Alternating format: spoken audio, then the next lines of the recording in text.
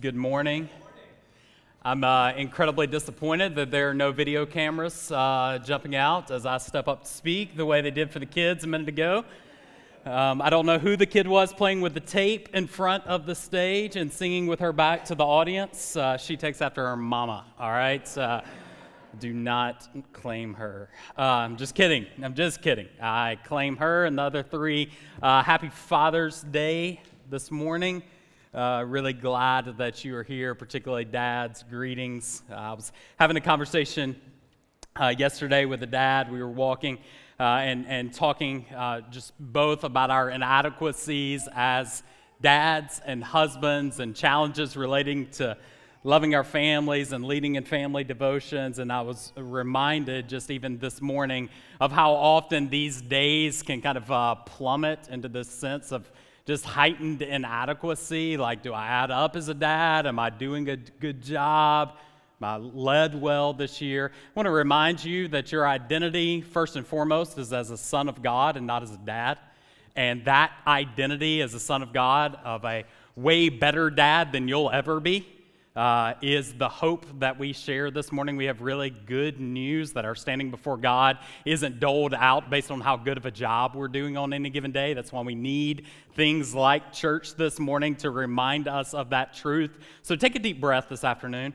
Rest in the fact that God has given you grace that you do not deserve through the person and work of Christ. And every inadequacy you and I have as a dad was poured out on Christ on the cross. The wrath of God for our sin was given to him so that we can have hope that even as kind of half-hearted dads most days, we can have hope that we are deeply and richly loved and that God sees us clothed in the righteousness of Christ. And that's really, really good news for us. So happy Father's Day in light of that reality. I want us to turn to the book of Judges this morning, Judges chapter 12.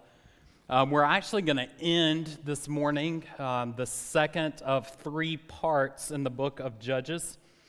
We'll pick up again in Judges chapter 13 sometime in the early fall.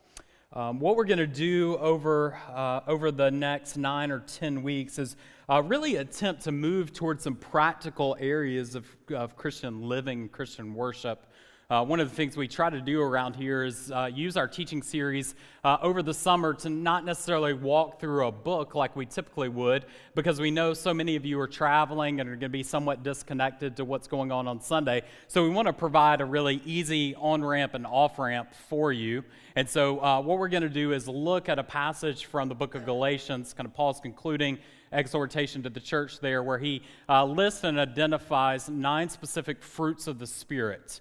Evidences of God's work in our lives. And we're going to attack those fruits one by one over the next 9 weeks and look at how we might apply the truth of the gospel to these various areas that we hope the Spirit is at work in our lives. And actually, our final passage in the book of Judges this morning from Judges 12 is going to serve as a really nice springboard to where I want to take us over the summer. John Stott, a famous pastor and author, is said to have prayed every morning that God would let the fruit of the Spirit ripen in his life. And those who knew Stott would testify that he finished his life as one who was marked by discernible character. It seemed like that God answered his prayer. And that's our prayer as pastors for our church and for ourselves this summer, is that God would let the fruit ripen in our lives. And we're going to transition to that, looking at an interesting scene in the life of one of the deliverers that we are exposed to in the book of Judges. As the narrator gives us a sense of the unraveling of the nation. If you remember from last week, Jephthah has just won a battle over the Ammonites, but he's done so at a significant cost. The sacrifice of his daughter. He told God, who had asked him simply to lead the people by faith to win a victory, that he'd already told them they're going to win anyway. And Jephthah makes a rash vow before God, hey, if you'll let me win this battle, I'll offer to you a sacrifice, the first thing that comes out of my house when I get home. And in fact, the first thing that came out of his house was a person, his only daughter. And he offered her as a sacrifice. We were reminded last week that God wants our faith, that we don't have to make if-then promises with God. This morning, we're going to see the outcome of that victory as the nation of Israel inside begins to unravel. Let's begin to read in Judges 12, verse 1. The men of Ephraim were called to arms, and they crossed Zaphon and said to Jephthah, "Why did you cross over to fight against the Ammonites, and did not call us to go over with you? We will burn," sorry, I laugh at that every time. "We will burn your house over with fire," right? All right, so this dude, this deliverer, his entire life has been met by contention. First, within his family, he's kicked out. He's the son of a prostitute, just kicked out into a foreign land. Then with the Ammonites, and now with the Ephraimites. Now, to get a picture of what's going on in this scene, let's stage the battle using our stage. We've got the Ephraimites, who are centered right square in the middle of the Promised Land. Okay, they are one of the tribes of Israel, God's people, given an inheritance in the land. Then as you move one step to the east, you encounter the Jordan River that serves as a dividing line. If you recall, 2.5 of the tribes get an inheritance of the land to the east of the Jordan. One of those is Gad from. Okay, so we've got Ephraimites,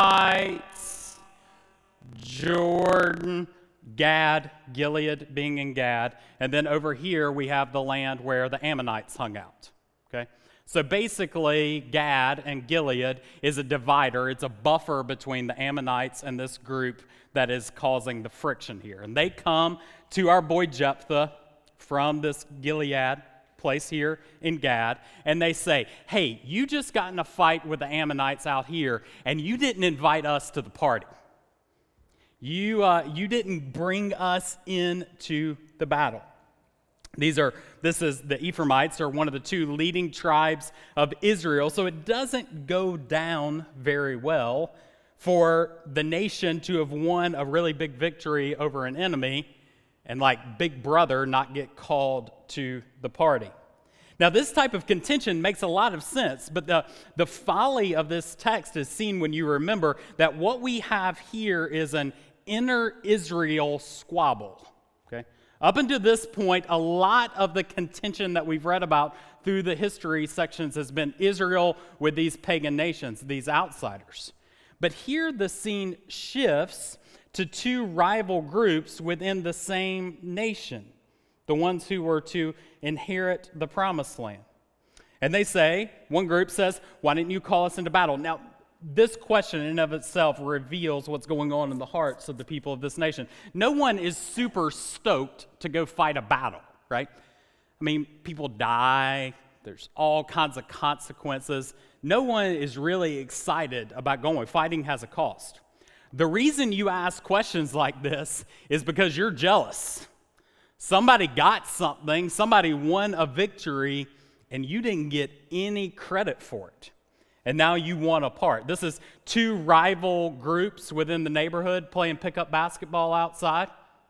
And the one group that always gets whipped by the punk kids actually wins a victory that day on the ball courts. And old Johnny's been hanging out at his house, and he's gotten whipped time and time again. But this time, the little kids actually win the victory. And Johnny's like, "What's up, dudes?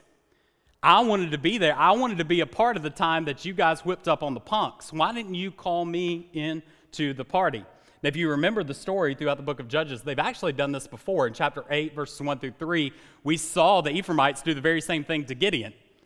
Now, at that time, Gideon kind of talks them off the wall, uses some finesse with this group.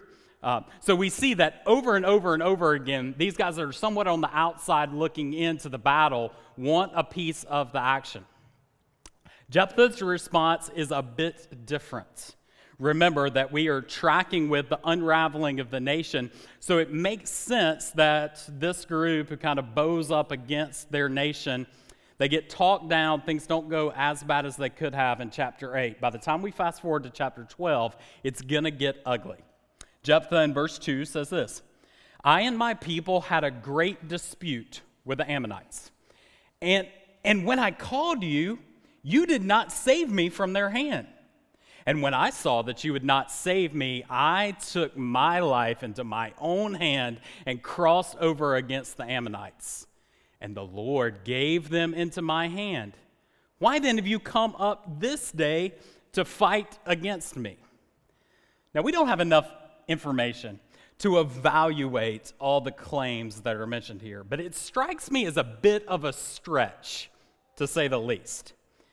Ephraim presses Jephthah, who responds, "Boys, I did call you into battle, and you just didn't come. So when I saw that you weren't showing up to the party, I took matters into my own hands. And oh, by the way, I risked my very life to win this battle. You guys didn't show up to the party, so I took the risk that you didn't want to be a part of." Can you believe it? Okay. The sense that I get from reading the text is a bit of an exaggeration to the story, meant to flex their muscles, his muscles specifically, with his prowess. Now, I won't name names, but we have a pastor on our pastoral staff who, when asked about his past experience in life, loves to go in to these fictitious Navy SEAL experiences. And if you've ever encountered this pastor, just one of 6, happens to be here sitting to my left this morning, when asked about his life history, he will flex his muscles a bit by telling the most off-the-wall stories of his Navy SEAL background, of which he has none, by the way, okay? This is a sense that you get from the text. Jephthah flexing his muscles of his life-taking risk against the Ammonites.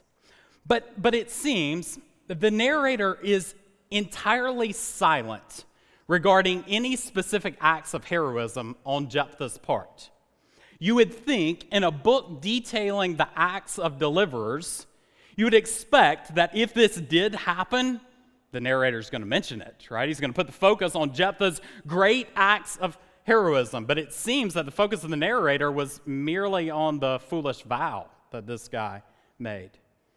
Here, there is no mention for concern of the greater whole. Instead, Jephthah takes their attack personally and fights back. Verse 4. Then Jephthah gathered all the men of Gilead, and he fought with Ephraim. And the men of Gilead struck Ephraim because they said, "You fugitives of Ephraim, you Gileadites," in the midst of Ephraim and Manasseh. So these two inner Israel groups throw down. It's the brothers who get in a fist fight in the backyard because one dude stole the other's fidget spinner, okay? That's what we've got happening here. They throw down and start just petty name-calling. One, the Ephraimites say, "You Gileadites, you guys are just you're over there because you really want to be a part of the big boy group, but you're not really a part of the big boy group, so you guys left and had to camp out over there. You're just fugitives of the cool kid tribe." And as a result, Jephthah and his boys fight back. Verse 5. The Gileadites, they do something slick. They captured the fords of the Jordan against the Ephraimites. And when any of the fugitives, get this turn of words here, so they just got accused of being fugitives, and now the fugitives from Ephraim say, "Let me go over." And the men of Gilead said to them, "Are you an Ephraimite?" And when they said no, they said to him, "Then say Shibboleth." And they said Sibboleth, for they could not pronounce it right. And then they seized him and slaughtered him at the fords of the Jordan. And at that time, 42,000 of the Ephraimites fell. So we got this like code word going down across the Jordan, an ingenious trap. They couldn't pronounce it the way the Gileadites did, and so they're able to discern who's from one tribe and who's from the other. And this one group within Israel kills another group from within Israel, 42,000 of them. This is pure petty silliness. They try to escape, and the pronunciation of the word is the telltale sign of who to kill. Pick a fight, and they are, the big brother, is crushed by these Gileadite nobodies. This is the first step into what is going to come, which is full-scale civil war within the nation. One commentator I read this week said it this way: Israel is becoming its own worst enemy, and God appears content to let the nation destroy itself. And this is what is going to happen in the stories that are going to follow. We have no statements of peace and rest. In fact, after their sham repentance in Judges chapter 10, God's largely silent throughout the rest of this book. We see a lot of stories play out, but we don't see the hand of God, the Spirit of God, the power of God. We don't even see the Word of God at work. If you remember earlier in the book, God is acting in these sovereign ways, as we see in the book of Ruth, to move people in places. And here it's as if history is just playing out and God's kind of taking his hands off. We know that's not the case. God is sovereign, he's involved, but clearly he's letting the unraveling of the nation run its course. Now, what I want us to see, and where this becomes particularly applicable to your life and mine, is the placement of these divisive issues. The conflict, the inner Israel squabble, the civil war that is going to come. We are at this point in Judges chapter 12. And we see, just by the placement in the book, that division, conflict, contentiousness isn't the real problem. It's symptomatic of a real problem. The real problem, as played out throughout the book of Judges and the history of the nation of Israel, is their idolatry. They've continually chosen to run after what their eyes see and what they want to pursue, in contrast to what God has called them to and what they're instructed to do as a proper act of worship. And as a symptom of that underlying idolatry, division, conflict, rivalry, envy, all of these things become normative, and the nation unravels. We saw this actually, if you press reverse and go all the way back to the garden, we see the same thing played out in the opening chapters of the book of Genesis, don't we? What happens? Genesis 1, 2, and 3, Adam and Eve choose to rebel from God, to pursue what their own eyes desire. And what do we read right after that? We read the story of Cain and Abel. The symptom of the underlying rebellion from God is seen in human fighting, conflict, murder, jealousy, rage. In the book of Genesis, these are closely connected in a timeline to show us that idolatry always leads to friction between people. Friction or divide from God always demonstrates itself symptomatically in division between people. Now, the same thing is playing out in Israel in the book of Judges. We got a bit more time between these things playing out, but we see the same issue at work.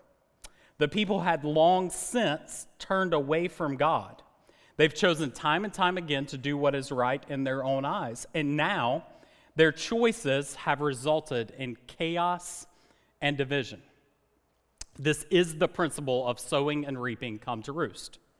They have sowed division from God, and now they are reaping division from the very people they are meant to enjoy life alongside in the land.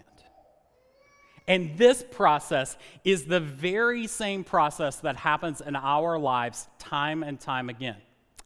The temptation is to believe that the core issue in our lives is conflict or division from our fellow brothers or sisters. Someone wrongs us, someone hurts us, we get sideways with somebody in our marriage, in our homes, in our churches. And the temptation is to believe that the root problem lies there. But the book of Judges and the counsel of Scripture reminds us that division and conflict, the root of that is far more fundamental. Division in marriage most often results in someone who has chosen, or both parties who have chosen, to rebel from God and live lives in unrepentant idolatry. And then that's going to work itself symptomatically out to ever-growing division in human relationships. We see this in our marriages, we see this in our parenting, and far too often we see this in our churches. The pushback is often, but people really hurt me. How will they ever know and learn if I don't address these issues? What we often find is that the more we humble ourselves and entrust ourselves to God's care, the more we prioritize proper worship and alignment with God, the more we either learn to be content in a broken world where relationships are always going to be tough, or the more God works to accomplish the heart change in others that we cannot manipulate on our own. The process of addressing division, contentiousness, envy, rival, whatever it is, sideways human relationships, is to run towards the issue of our relationship with God. It's to address the fundamental worship issue and allow God, as it were, to address the sideways nature of our human relationships, which are merely symptomatic. Is there a time and place to address legitimate hurt, which we're not even sure if it is legitimate in this passage from Judges 12? We're not sure if the Ephraimites were legitimately wronged. I assume not. Is there a time and place to address that? Yes. But it's always after this hurt has been taken to God in prayer, and we can speak to the issue with love and grace, recognizing that the division that I feel with anyone, my wife, my children, or anyone in this church, is symptomatic of an underlying issue that I have to address with God first and foremost, and so do they. What symptoms do we observe in this passage? What symptoms of idolatry do we see in human relationships here? Sadly, these hold a mirror up to what we see in our own lives. We see bitterness. You didn't pick me and I want to be a part. You hurt me 20 years ago and I just won't forgive you. We see selfishness. I wanted to be a part of the action and you didn't let me. We see what I would assume is at least a bit of lying in the past. I called you into the party and you didn't come, so I went and flexed my muscles and showed off on my own. We see blame. You didn't come, so I had to do it all. We see petty name calling, which I wish you and I were above, but sadly we're not. You guys are just fugitives of the big boy tribe. And then, an outworking of that, we see these two groups fighting between one another. Now, notice this connection. Peace with each other is to be indicative, or a picture of, a deep and underlying peace with God. Those two are meant to go hand in hand. Contentiousness, divisiveness, is not a mark of godliness. In fact, it is for us a check engine light on the spiritual health of our hearts. If you find that you move through life with this overwhelming sense of bitterness towards those who rightly or wrongly have wounded you, that is meant to be the very same significance as getting in your car in the morning and an alarm going off saying something's wrong in the engine. You need to check this thing out. A life lived in bitterness towards someone is meant to jar us out of our apathy and force us to assess our hearts before God. It is to be a check engine light for our spiritual health. I want you to notice the passage we're going to move to next week in Galatians 5 really presents this tension for us. The fruits of the Spirit, as we see them, are a contrast to the fruits of ungodly living, which at their core, one, the fruits of ungodliness leads to divisiveness. It leads to rivalry, faction, envy, whereas the fruit of God's Spirit is love.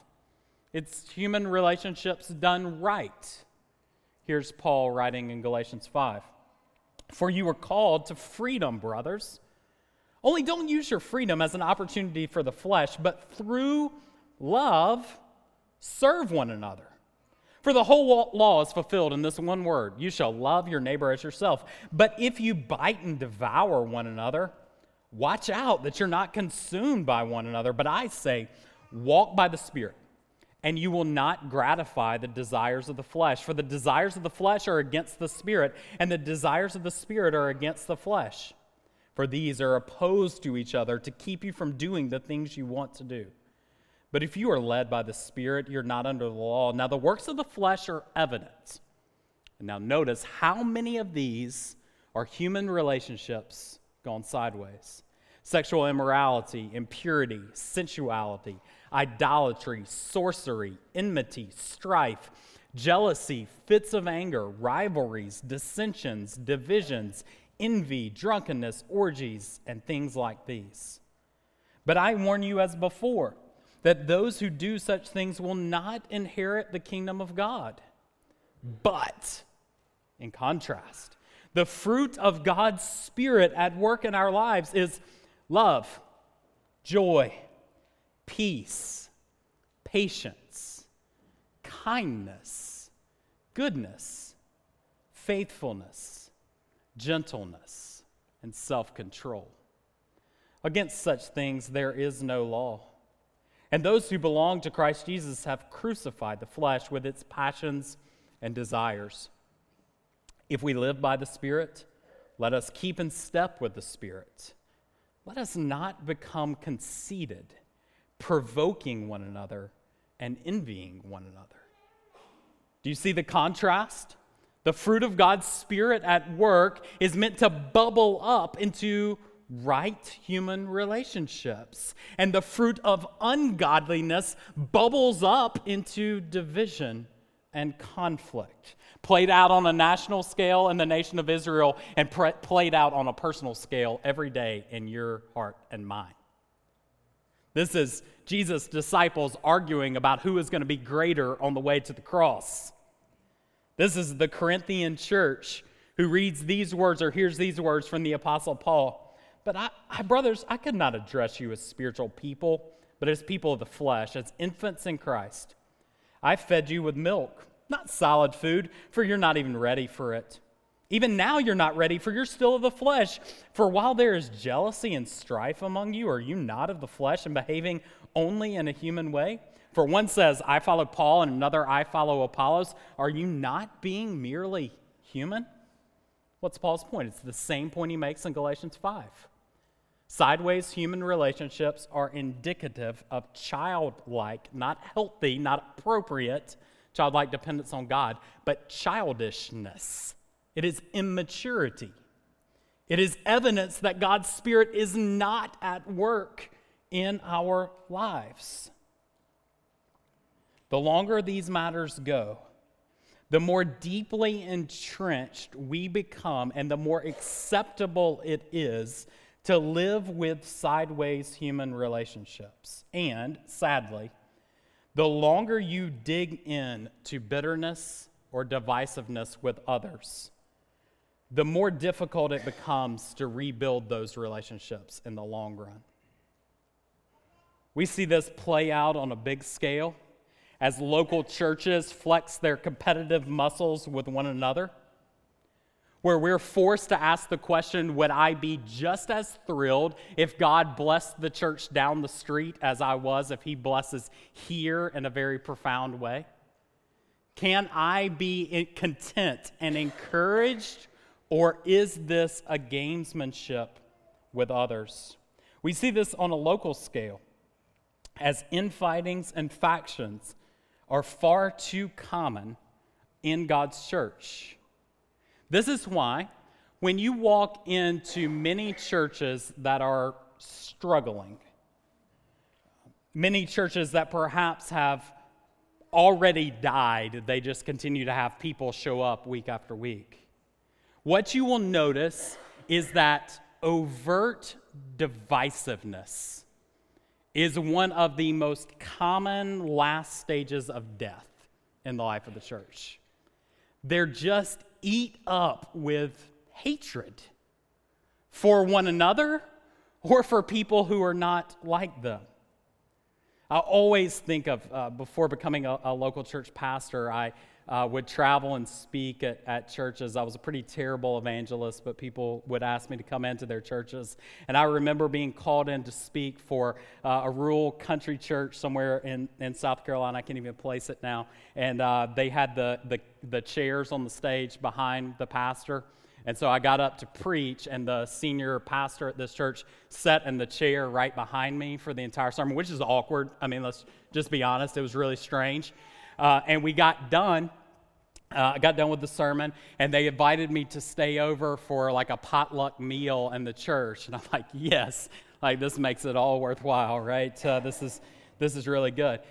And we got to the potluck meal, and after everyone had been served their plates, the representative, I guess the deacon, head leader in the church, got up and led the church in a vote to oust the pastor who had just sat behind me during the sermon, who had cancer, was dying of cancer, and the church, members of the church, believed he had been sloppy in the way he was allocating his time and not working hard enough in these days when he was struggling with terminal cancer. And they voted during that potluck meal to remove him as pastor of the church. And I'm like, why did I just waste my time in that sermon, right? Like, what in the world is going when you are marked by that sort of internal divisiveness? The lampstand of God's Spirit has long since left that place, right? And so what do you do? The only way to curb this trend on a big scale or personally is to take personal responsibility for our role in promoting unity with one another. This is why you in the church, you never sin privately. You lose that right. I tell this to every couple that I ever marry. I say, you really didn't ever sin privately before you got married, but as soon as you say I do, you throw out private sin. Every sin you ever do for the rest of your life is going to have implications for your marriage. Everything. Everything. You are one flesh with another human being. It's going to have implications. And the same is true in the church. Everything that we do, disunity, bitterness, gossip, divisiveness of any sort, is indicative of a lack of personal ownership for our independent worship of God, and has the ability to destroy the good work that God is doing among his people here. We end the story really tragically in verse 7. It just says Jephthah judged Israel for 6 years. And then notice, Jephthah the Gileadite died, and he was buried in his city in Gilead. He can't lead Israel. This dude's Jephthah the Gileadite, and that's as far as his ceiling is ever going to go. In trying to bring peace and rest to the nation, he actually fostered this internal rivalry that's going to lead to the nation's unraveling, which is why the same is true here as been true throughout the book. We need a greater deliverer of whom Peter can say these words.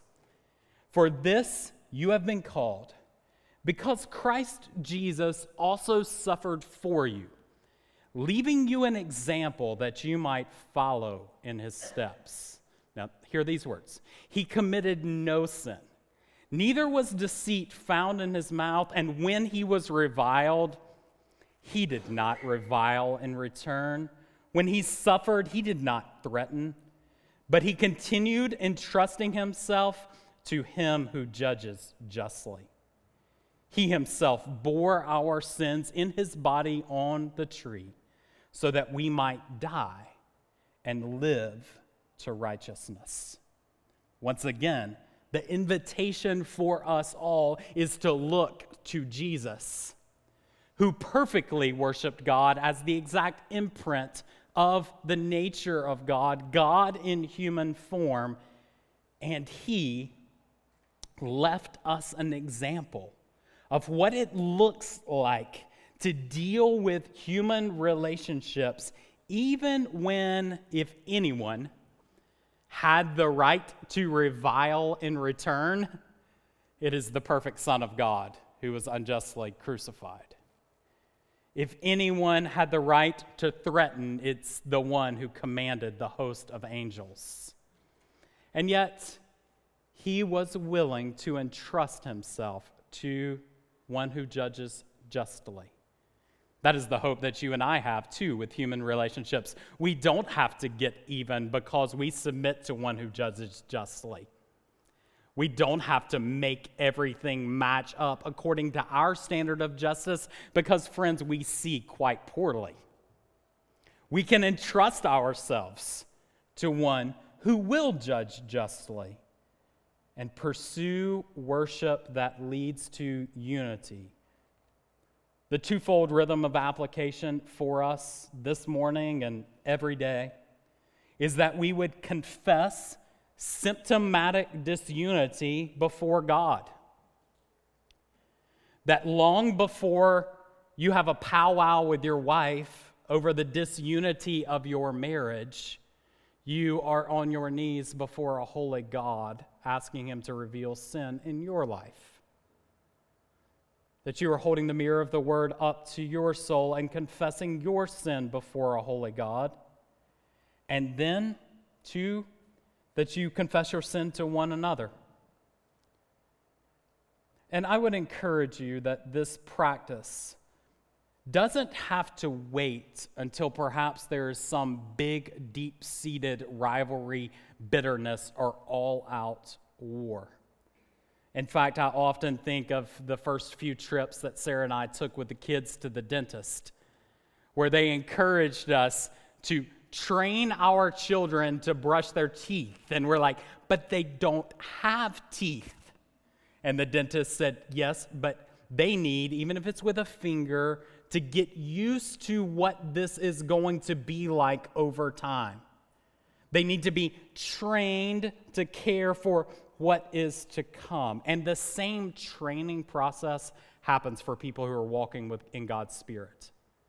So this could be a minor out, where you know that you've harbored bitterness in your heart towards someone in your small group that perhaps didn't respond the way you wanted them to. And you kind of go to bed every night thinking about it. And yeah, it's not an all-out war. Yeah, you're in the same room on Sundays and you can kind of say hello to each other in the hall. But you need to train yourself to walk in step with God's Spirit by picking up the phone call and saying, brother, you never knew it, but I've wronged you. And I need to confess this. I need to make this right.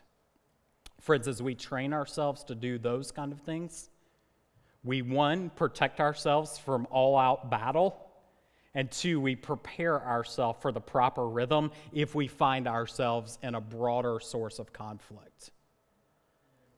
This is why I think Jesus' instructions, if you got aught with your brother, don't come and worship. Leave your offering, go make things right, and then come back. And that's my exhortation to you this morning, that you would make things right. And that could be like a really risky thing, like going and putting your arm around somebody else here this morning and saying, hey, I'm sorry, man. I don't know why we're on the outs, but we are. It could be writing a note in your journal that reminds you that you need to make a phone call on your way home or tomorrow morning to someone that hurt you 2 or 3 years ago. On a day when we celebrate families, I think the application of this text is particularly relevant to us with so many deep-seated family squabbles. Perhaps it's been a long time since you authentically said, hey, I love you and I'm sorry. If something happened 10 or 20 years ago that I wronged you, and we're kind of living in this, we show up at family events, but we're on the outs. I need to make that right. Even if the primary responsibility for the sinful choice isn't yours, you can take responsibility for worshiping God properly by going out of your way to humble yourself before a family member or friend. And this is the rub of worshipful obedience. This is where this stuff gets really, really practical. This is where the check engine light pushes us to, do we really have faith in God? And I want to challenge you to respond this morning as we stand and sing. Would you join me as we pray?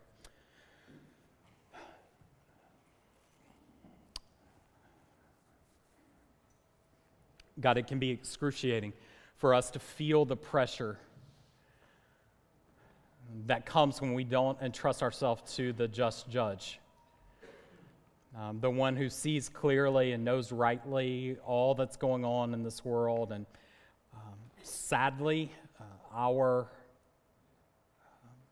lack of worshipful obedience, our lack of humility, our lack of faith, our unbelief bubbles up in all sorts of really tangible human ways and in conflicts. And the nation of Israel gives us a really broad picture of what we know to be true in our hearts. And so would you, by your Spirit's work in our lives, shine a spotlight on those areas of division or bitterness, the check engine light on the worship of our hearts? And would you, by your grace, prompt humble repentance and ownership of these relationships? Would we be the kind of people that trust you enough to make things right even when we've been wronged? Would you give us the grace to do that? Because it's hard, it's scary. We don't know how to do it well, and we'll try to talk ourselves out of it for the rest of the afternoon. And so we're going to need your Spirit to help us know how to navigate conflict in a way that honors you. Would you do that so that your fame and greatness, so that the unity of the Trinitarian God is put on display in our world, and so that your church is a place that is marked by love, that is a stark contrast from a world of division? We ask that you would do that for your fame. In Christ's name, amen.